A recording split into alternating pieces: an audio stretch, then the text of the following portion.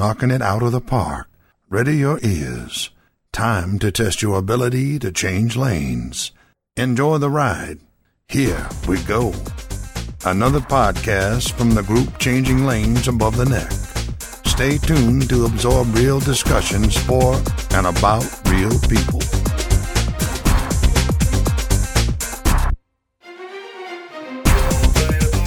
Welcome to the show, folks. Changing Lanes Above the Neck, episode 12. We've got Denise here, and she's back. And we have a definitely good subject today. We talk about the state of one. Being alone, being by yourself, hanging with yourself, the state of one. You come in this world, one, you leave one. So explain the state of one. So I've been pondering this. So for me, the state of one means this. Again, you come into the world alone, you leave alone, and somehow, for many of us throughout this path of life, this journey in life, we can end up by ourselves again, either through divorce or the death of a partner. So I think it's important for the state of one to be comfortable with where you're at. If you're fortunate enough, or if life is meant to give you that, or the universe, or whatever you want to believe in, or God, and somebody else comes into your life, that is fine. But for the moment, you're the state of one. And if you're not comfortable within that, then I think you miss out on a lot of essence of life and qualities of life. So the state of one is where I'm at the moment. So when people tell me that, like after a relationship, they tell me learn to be by yourself for a while. That's the state of one. That is correct. Okay. So the state of one is not a lonely time. It's a time that you figure stuff out. Well, it's a time where you figure stuff out, or let's say you've already figured it out and you're still by yourself, then you do things that maybe you've not done for a while, or you start new things. You read, you do your hobbies, you ride a bike, you write a book, or you start a podcasting. You do things then for yourself. Can you be in the state of one and be in a relationship? Yes, you can, but I would choose not to be in that kind of relationship. I was married to that relationship. No, I would not choose. I do not want to be a state of one in a couple. So what would you call the couple state of one? The state of two? Yes. I would call that you need some help. If you're a state of one and you're a couple, then something's amiss in your relationship. No. I mean, if things are going great, you move on from the state of one to... As a couple to two. Okay. And then eventually, maybe, unless you die at the same time, you go... back to possibly at the state of one again. State of one. So I think it's learning soft skills, perhaps. Soft skills. Soft skills are, the hard skills are your computer, your technology and stuff like that. Your soft skills are how you deal with people, maybe how you interact with the people around you, your family, maybe even in becoming self-aware.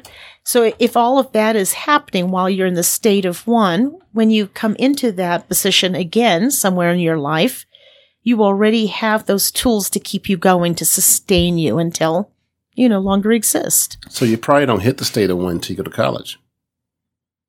Because you're family. Because you're family. Family oriented. You go to college, you're state of one. You get married, you're a couple. You get divorced, heaven forbid. You're back to state of one. Right. So all these life changes start and stop the state of one. That's correct.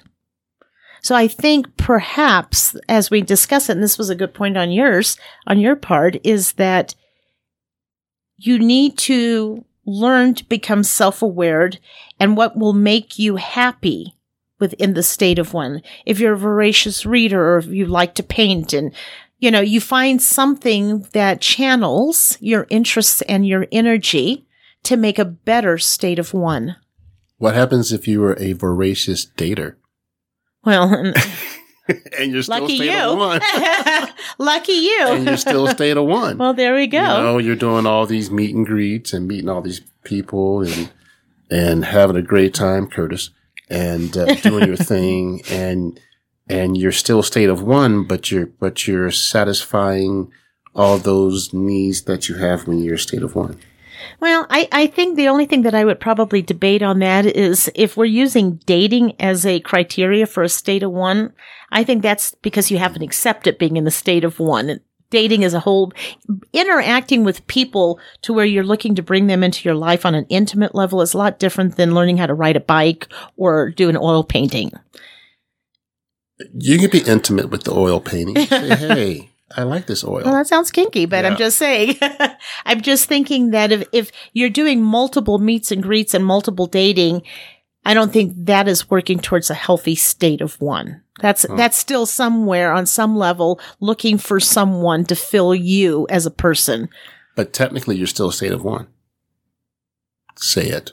No, I won't. I won't. I won't say it. Say it. But yes, so this came to me just a few days ago while I was visiting in Germany and had a family incident, and I was being reflective upon my own life. And I thought, there's very little you have control over other than yourself initially. So work on who you are, become a better version of that, and the rest will push you along as the way you need to be going. So what I'm hearing is, let's say that you're in a relationship and or marriage, then all of a sudden you have a eureka moment. Hey, I'm in a state of one. You need to figure that out. Exactly. Oh, okay. Unless, of course, you're in a state of one in a relationship and that other person isn't affected by you being in the state of one and he or she are still paying your bills and doing this. It would not be something I would choose to do. Of course not. You would never do that. I would never do that. But there's many relationships once you get past the age of 50 that are just hanging out for the sake of convenience. Just saying. Oh, yeah. Because the person is still in the state of one. No, it's because he or she is just settling, and it's a security. And I can't say that I blame everybody for that, but at some point you have to choose yourself. Which is back to the state of one. A quality state of one. Quality. Okay, now we go with the qualities of the state of one, but yeah. And like I said, I think there's some merit to it. If you think about, you don't want to be in what is this, a Catholic term, in purgatory? You don't want to just hang and then just wake up one day and say, wow, I've really wasted my life, because you can waste your life and yet be in a couple. You know what I'm saying? So I think if have been pushed into whatever circumstances into a state of one, why not make it the best you possibly can? But, we talk about purgatory, but someone told me once that even if you're in a bad relationship, you're exposed to something that you don't want to be in. No matter how long you're in it, everything works out for a reason. That's true. Even though you might be in a state of one, in a bad relationship, bad for you, you have to look at it from a standpoint and you can kill yourself with, man, I wasted my time. That was so stupid. But you got to look at it from a standpoint. You got to spin it and say, hey, thank you for showing me what I don't want. But I'm still going to hang? Even if you're Where saying does thank that you, make sense? if you're saying thank you, that means you're leaving. So no, you're not going to hang. No. I think people are so willing to settle and give up on themselves because you know what? Think about the work that it takes to create a state of one that's healthy and has some substance to it. And then you're going to try to go ahead and do that for like two people. If you don't have the skills and you can't do for yourself, how can you possibly do for someone else? I realize that now after a 27-year marriage. Well, what happens if you have a person who doesn't want to be alone, who doesn't want that state of one? They do anything not to get that state of one, even remain in an unhealthy relationship. Exactly, because they're in a denial, and that the fear of being in the state of one is what keeps them in that unhealthy relationship. And being a state of one does not have to be a frightening place to be. Obviously, they're afraid of it.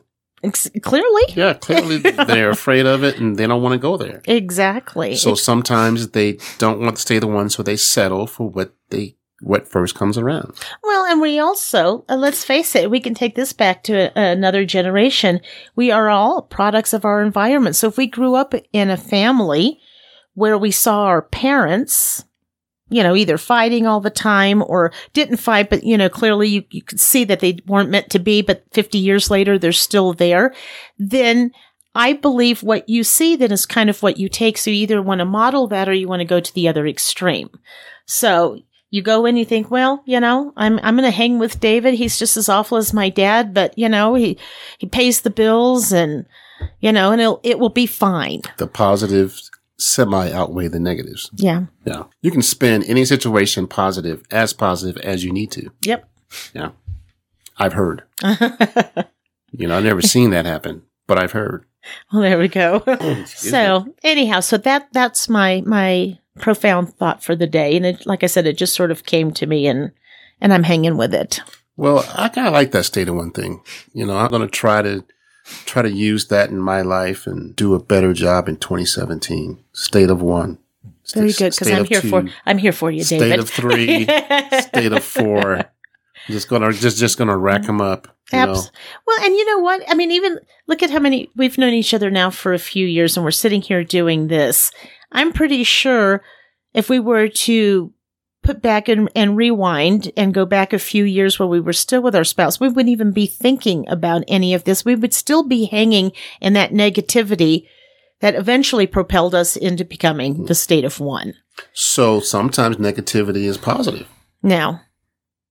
But the negativity just propelled you into the state of one. It turned it into positive only because we were able to recognize that there's got to be something better than what's going on at this moment.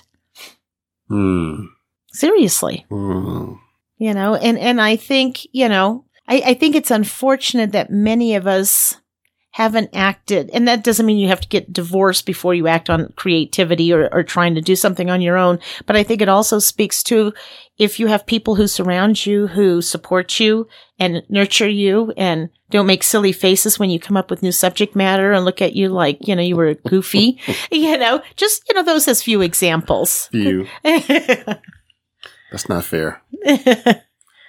So we're going to take the state of one and got another short one, but thanks everybody for listening out there. We're going to get Denise home. It's snowing outside, so absolutely get her home. But thank you for being on the show, and I'm going to ponder the state of one tonight. All right, well, get back to me on that, see David. What I can go with that. All right. Have a nice evening. Bye bye. Bye bye.